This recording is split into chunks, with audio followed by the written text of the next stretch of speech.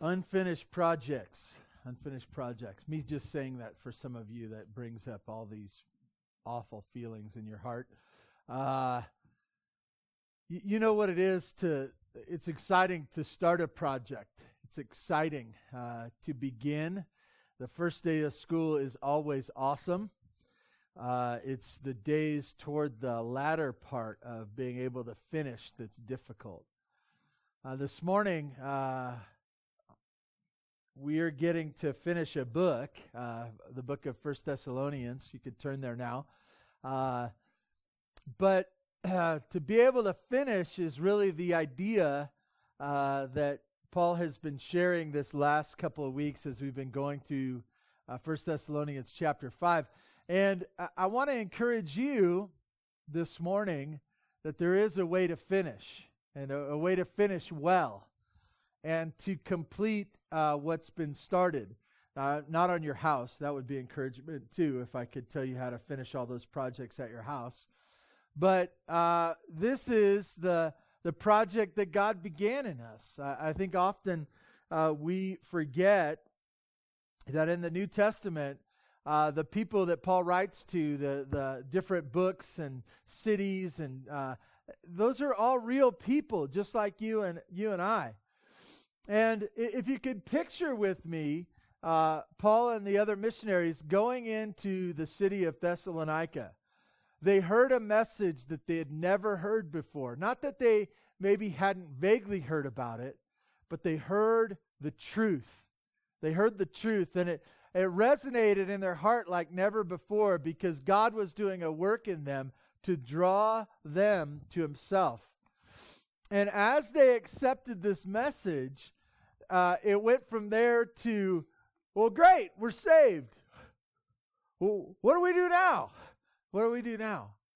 And in the midst of suffering and tribulation and difficult times, they were called to walk with the Lord, to continue in the calling that God had given them. And so this morning, we're going to come to that conclusion. And as we come to that conclusion, as Paul has gone on the last couple of weeks, we've realized that it's almost like bullet points. He's giving the last charges to these people. And so we're going to look at verses 23 to the end of the chapter. If you'd stand in honor of God's word, I'd like to read that to you, starting in verse 23. It says this: "Now may the God of peace Himself sanctify you completely, and may your whole spirit and soul and body be kept blameless at the coming of the Lord Jesus Christ. He who calls you is faithful.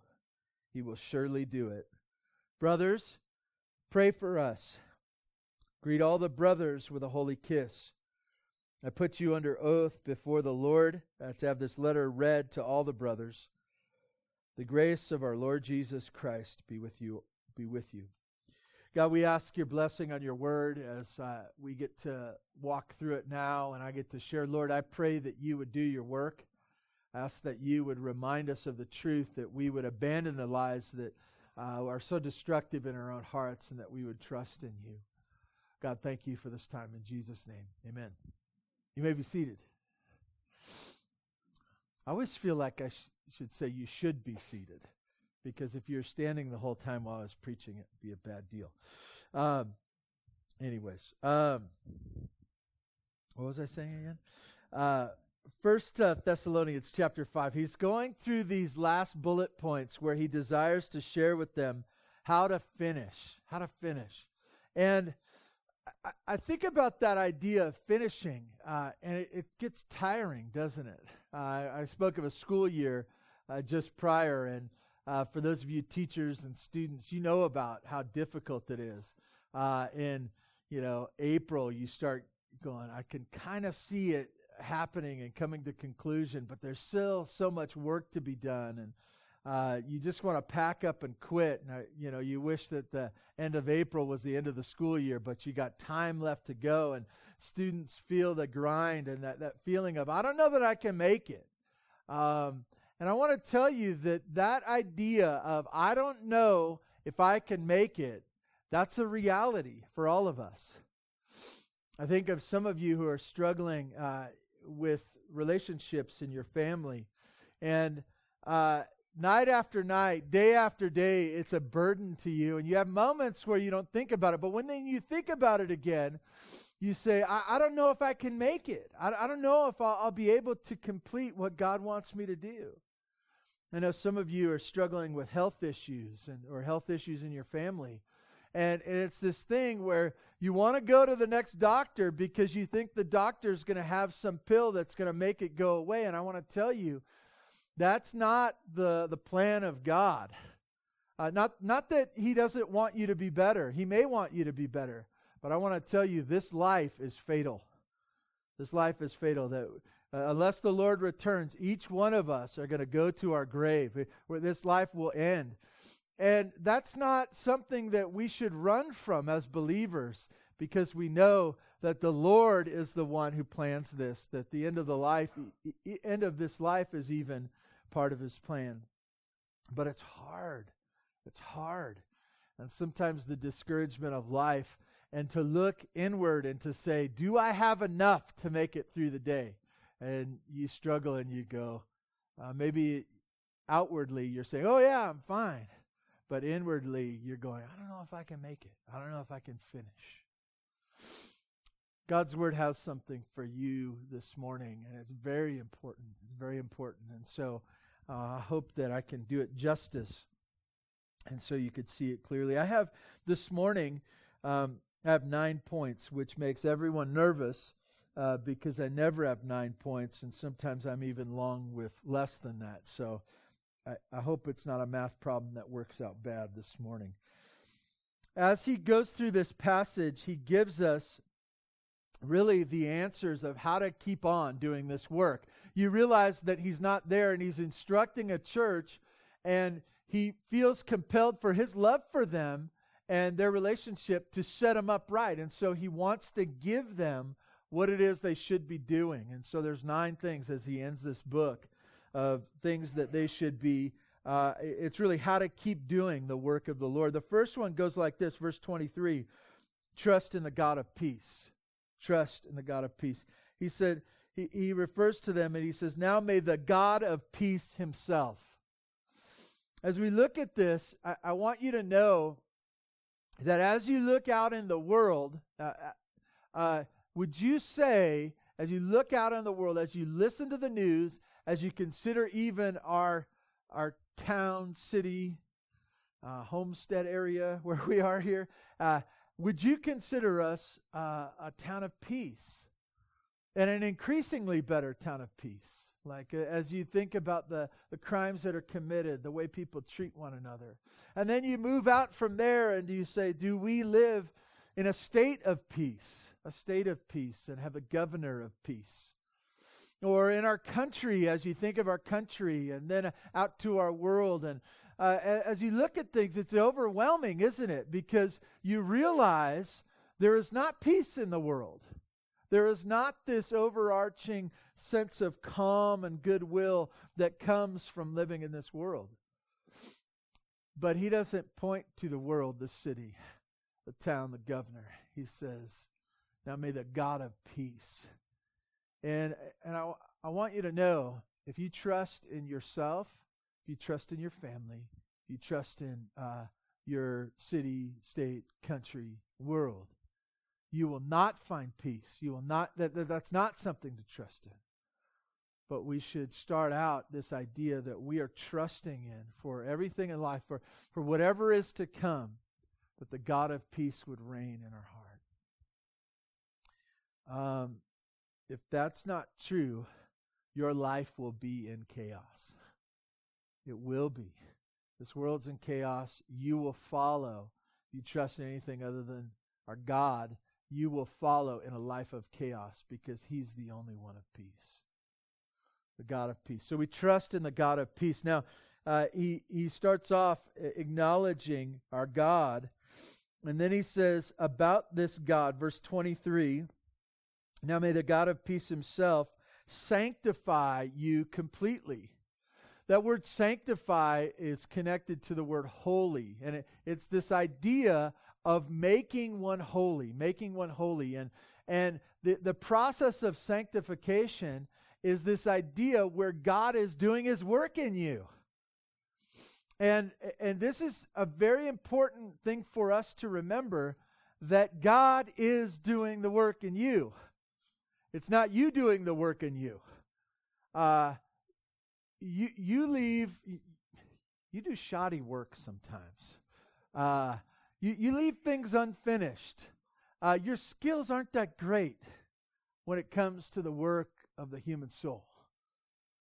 And so, some of you have had health problems, and you realize that, maybe you need heart, you need a valve work, or you need even open heart surgery or something that opens up this area. And some of you are real competent, and you say, I'll just do it myself.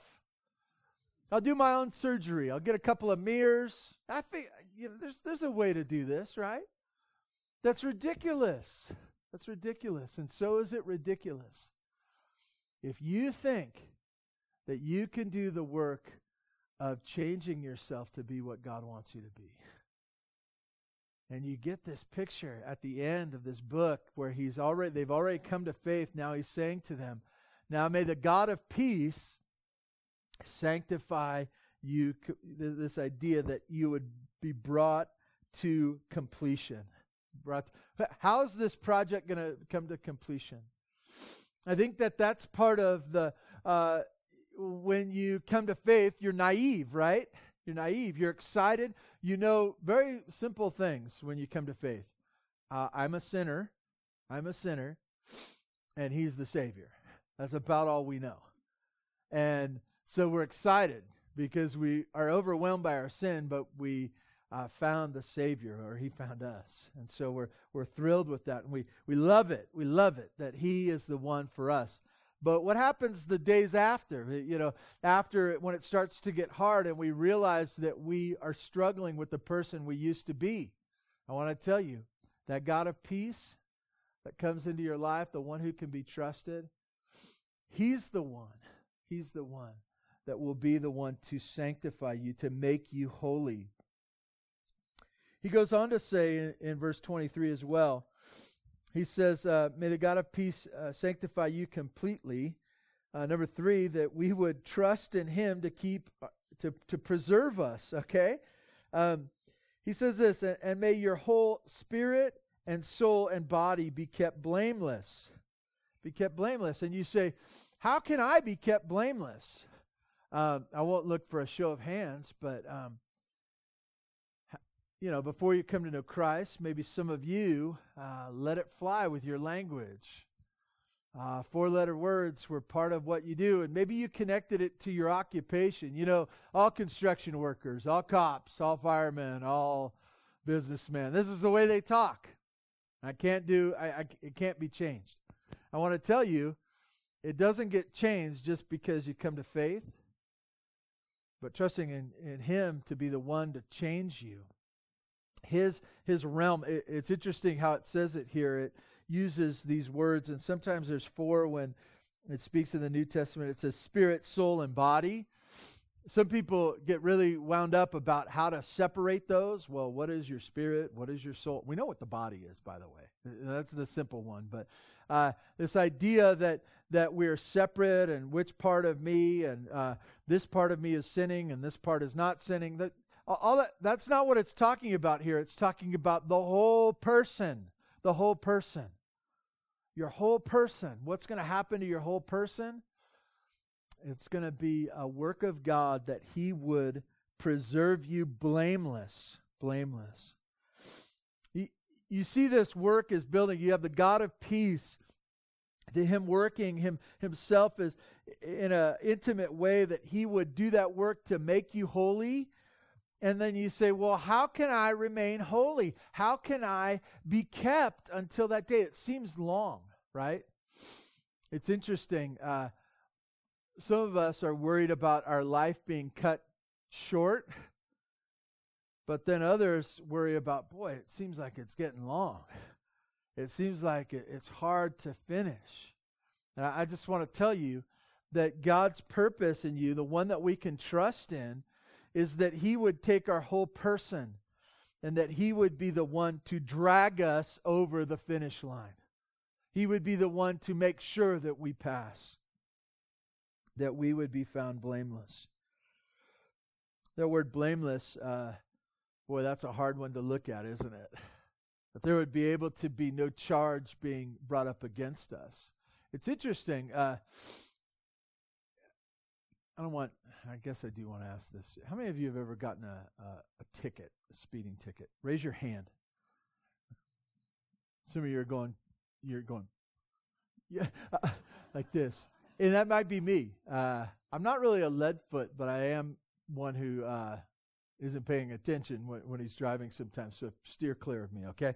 It's better for me to be out in the country than in the city, But anyways, that idea of getting a speeding ticket, and so when you get that, there's a bunch of shame that goes involved, especially if it's on Bear Valley Road and like a traffic time, and everyone's going, hey, we always check, by the way, in our family, when someone gets pulled over, we want to know if we know them, because I don't know if that's bad to tell you, because if we're ever pulled over, I saw you. That idea, there's a bit of shame to it, but there's also, now there's a problem. And apart from us paying, going to traffic court, doing whatever you got to do, there's a problem. And the idea of being blameless is not that you've never committed sin or that you've stopped committing sin, but that there's this taken care of, finished. It's no longer a problem. It's no longer if someone says, hey, weren't you the one that was speeding on July 3rd? Yeah, it was, but that's been taken care of. Went and saw the judge, paid my fine. It's done. It's over. This idea, how can that be true? How can we be in this blameless state? The work of God. To trust in Him, the one who can keep us preserved until the day. Which moves us to my fourth point. We're moving right along here. Some of you are nervous for nothing. Number 4, that we could live in light of the certain return of the Lord. In this passage it says, now may the God of peace Himself sanctify you completely, and may your whole spirit and soul and body be kept blameless at the coming of our Lord Jesus Christ. There's a day that we are pushing towards here. That there's a day that we are not just pushing towards, but we are living in light of. And I think that's what shocks us about these things that happen in Las Vegas, is that we think that life's just going to go on, that nothing bad is going to happen unless we put it on our calendar, right? We can only put events on our calendar that we can control. And I want to tell you that we really can't control anything. Some of you plan on things that never come to fruition. You put it on the calendar, you put it on Sharpie, and you say, this is going to happen. And then that day comes and goes, and you go, hey, I thought I planned this. Well, you're not in charge. And so we don't know what the future holds, but we know this. There's something certain. What is it? That the Lord will return. And so what we do is we look at the days and even the moments that the Lord has given us, and we say, how do I live in light of the fact that the Lord's going to return? In days past, they've talked about this idea. Would you want to be doing what you're doing when the Lord returns? I think that's a good question to ask. I realize that there are practical things that we need to do. Some of you say, well, when the Lord returns, I don't want to be doing laundry. That's for sure. And so I am not going to do laundry anymore, until the Lord returns. Or maybe some of you felt like your laundry pile has gone into the eternal state, where it will take you eternity to get to the bottom of that. I don't know. But this picture is that we would be able to say, I am doing what the Lord wants me to be doing. And some of those are mundane tasks. Some of those are great tasks. But it's this idea of saying, we know He's going to return. We know. And so we live in light of that. One thing I know for certain is this, that you don't want to be involved and lost in sin at His return. That you don't want to be complaining when He returns. You don't want to be discontent. You don't want to be lost in immorality. You don't want to be negligent in your commitments to your wife and to your children. You want to be serving Him and fumbling before Him and desiring to be the man or the woman that He wants you to be, that He saved you to be. And so this idea, and we're going to go into 2 Thessalonians either next week or the week after, but we're going to talk more about the return of Christ. I know Pastor Mike is talking about that in his class. But this idea is this. It's not that we would know every detail of the return of the Lord, but that we would be mindful that He is going to return. And so that would give us perspective on whatever we're doing today. We're bothered about so many things. We're stressed. We're overwhelmed. And to know that the Lord will return gives us perspective that we can handle the things of the day. I think we'll find 2 Thessalonians to be very interesting in that, going between that which is eternal to that which is practical and day to day. So we live in light of the certain return of the Lord. And then really my favorite part of this message, verse 24. If you've been sleeping up till now, wake up. As we look at verse 24, this is one of those ones we need to make those nice signs for our house and put them everywhere, okay? Either written or you can spray paint them. If you're kind of a tagger, go ahead, do that, This verse 24, I love it. I love it. And think of it in terms of, I don't know if I can make it. I don't know if I can complete what God has done for me, what He has called me to. Listen to this, verse 24. He who calls you is faithful. He will surely do it. He who calls you is faithful. He will surely do it. Trust in the only faithful one. Now, before I get into the only faithful one, it's not you. It's not you. You're going to run out. You're going to run out. Some of us won't even be able to see the finish line when our strength runs out. Our get up and go, our work ethic, our self-reliance will give up far short of the finish line. Far short. Like it's not, it won't even be something that, oh, he almost made it. It won't be that, right? They got one of those panoramic views of the finish line, and we haven't even come into the picture yet, okay? It's not close. And yet, for some of us, we want to be thought of as the great one. We want to be thought of as the faithful one. And I want to tell you, we are not faithful. But the one who calls us is faithful. The one who calls us. And as we look at this, we realize the one who calls us, if you can think of the church at Thessalonica, what they know of their salvation. Paul and the missionaries roll in, right? They share this unique message, different message. And God does a work in their life, and He causes them to come alive. He calls them. And they respond because they're like, hey, this is the greatest thing ever. We've been living, this hamster wheel sort of life. It's just go, go, go, and it's not getting anywhere. And then we're called, and we're excited about the gospel. We know that we've been changed. And you say, well, He called us to this different life. I don't know if I can make it. But to know this, the same one who called you is faithful to you. And it says this, and He will surely do it.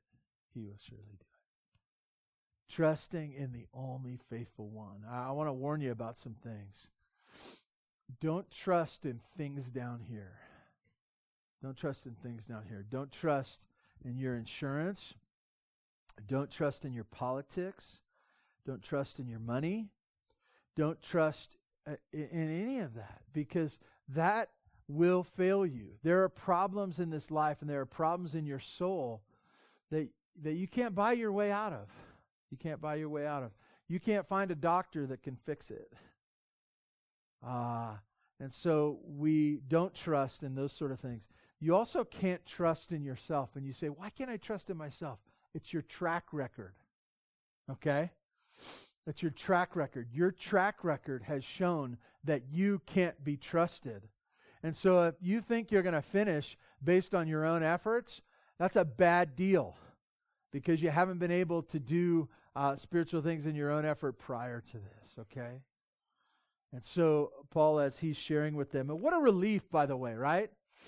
This church at Thessalonica, just trying to figure it out. They're probably working really hard and thinking, I'm going to do better, and frustrated at their own failings. They come to the end of this book, and it says that he who calls you is faithful, and he will surely do it. He'll be the one. He'll be the one. And so for us to trust in the only faithful one. Number 6, he gets to the end, and he says this, brothers, pray for us. Pray for us. Now, why? First of all, he was considering them brothers. I love that. This brother, we had talked about this over and over again. He loved these people. They loved him. And he said, why? Why did he call on them to pray for him? It's real simple. It's real simple.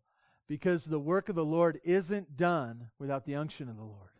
The power of the Lord. And the power of the Lord, he says, call upon the one who we need. As we go into other cities where we're sharing the same gospel that we shared in your city, pray for us. Why? Because we're going to share the same message that if God doesn't go before us, we don't need to be going. And so they ask for prayer for partner workers. And really that's the thing. As we think of missionaries, we're doing the work of the gospel here, they're doing the work of the gospel there.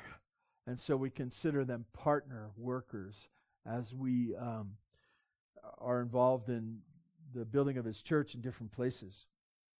Number 7, this is one that's a little struggle for us, especially if you've been a youth pastor before. Verse 26 says, greet all the brothers with a holy kiss. Now, I don't see too much kissing going on here at church. Next week, I'm expecting a lot more. No, I've been in places, maybe some of you have, where that's what they do. That's their greeting at church. I went to Russia, and they prepared me for this. And this is what the churches in Russia, at least at the time I went, they did. They greeted each other with a holy kiss.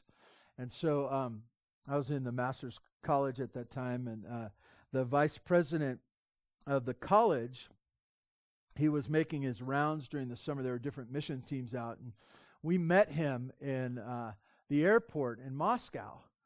He was going to visit us and then visit another team. And so as he gets off the plane, he comes through.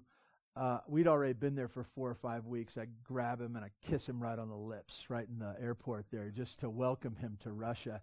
And he's like, what are you doing? This idea of a holy kiss is this, that it's a greeting. In different cultures, they would use a kiss as a greeting and not with any kind of sensual innuendo or anything like that, but it's this idea of that we greet one another. We consider each other brothers. We see each other as families. And this is very important. I was thinking about this for our church. We should be happy to see one another. And when I say happy, it's not just that we would look at each other and go, oh, there's so-and-so. It's that we would be welcoming to one another, not just here on Sunday, but in Albertsons, in Kmart, in Tractor Supply, right? And there's a sense where, at school, at the football field, right? There's this idea that as we look out at all of humanity, we don't just see each other, oh, they're in my 4th period class. Oh, they work at my work. There's a special relationship that's acknowledged in our greeting with one another. It's this, that we are family. We are family. And so there's this constant, and I want to tell you, ignoring people, that's awful. It's awful. The idea that we would look upon a brother or sister and that we'd go, oh, that's awful. Why? Because we're going to spend eternity with one another. Because God has called us to be together and with one another. I want to tell you, this is very important for you to get. Please get this. That God has called us individually, but He's called us to this family. And so for us, that we would love one another. You know, I want to give you license to do something right now. How many of you are terrible with names? Hey, forget it. Who cares about names, right? The Lord's got our name. You might even forget your own name sometime, okay? But that you would say, hey, they go to my church. They're part. You know, I don't know them that well, but they're part. You know, you don't have to go Southern on me or anything. Brother, good to see you. Sister, good to see you. That is way better in the South, right? Because you didn't need to know anybody's name. Everyone was just brother and sister. So, and pastor, good to see you. Anyways, remember the sweet family unity of God. Number 7. Number 8, acknowledge our desperate need for the voice of God. Verse 27 says this, I put you under oath before the Lord to have this letter read to all the brothers. I read this and I kind of snicker because this is stronger than almost any other. He wants them to have this read, and if you can picture, it's in a scroll or folded pages or something like that, and it's only one. And so if one would receive that, there's a sense where they go, well, I want to read this first before we get this out to the public. Not everyone needs to, but Paul knew that they all needed to hear this. Why? Because it was an inspired word of God. It wasn't his words, it was God's words. And this picture here is the same picture for us here today, that we should acknowledge our desperate need for the voice of God. And what is that? The Word of God. That we should be desperate about that. There are issues in your life right now. There are decisions that need to be made, that need to be instructed by God, not by the wisdom of this world. You don't need to think about it more. You need God's answer for you. And for you to be equipped to make that answer is to hear from Him, the voice of God in your life. And so he says, I hold you under oath. I make sure you're going to have to answer to God if you don't get this read to everybody, okay? And for us, we should have the same acknowledging of our desperate need for the voice of God in our life. And then lastly, verse 28, as Paul usually starts his letters with this, he also ends his letters with this. And it's this one thing, the grace of God, found in our Lord Jesus Christ. Grace, grace, grace. And I want to tell you, we're not going to rename our church to Bear Valley Grace Church or something like that, but I want to tell you, that's the heart of the gospel, the grace of Jesus Christ. That what He has done on the cross is what He has done, and in us, He has displayed grace. He has not called our sins against us. He has not held us to it. He has said, I will take care of them in my Son, Jesus. Grace, grace, grace. One writer has said this for Paul, grace is the Alpha and the Omega. What Jesus has done, he's reminded of over and over. He starts with it and he ends with it. Grace. Please join with me in prayer. I'm so thankful that we have been able to, God has granted us the ability to get through this book, and I'm so thankful for different messages that He's prompted our hearts, timely messages, and so we thank Him. God, we do thank You. We realize that us meeting, us being able to have Your Word, us being able to understand it to some degree, and just all that You're doing, Lord, we realize it's all to You, that you're the one that deserves the praise. God, I want to acknowledge that this isn't a self-help thing that we're trying to do. Maybe it slips into that sometimes, and forgive us. But what we're seeking to do is to lift Jesus Christ up. That we are to acknowledge that His place is most prominent, and that we are the ones who are needy, and He is our sweet Savior and Lord. God, we thank You for what You've done. We thank You for Your word. And God, glorify Yourself in Your church. We pray this all in Your Son's name. Amen. Thank you so much for being here today. You are dismissed.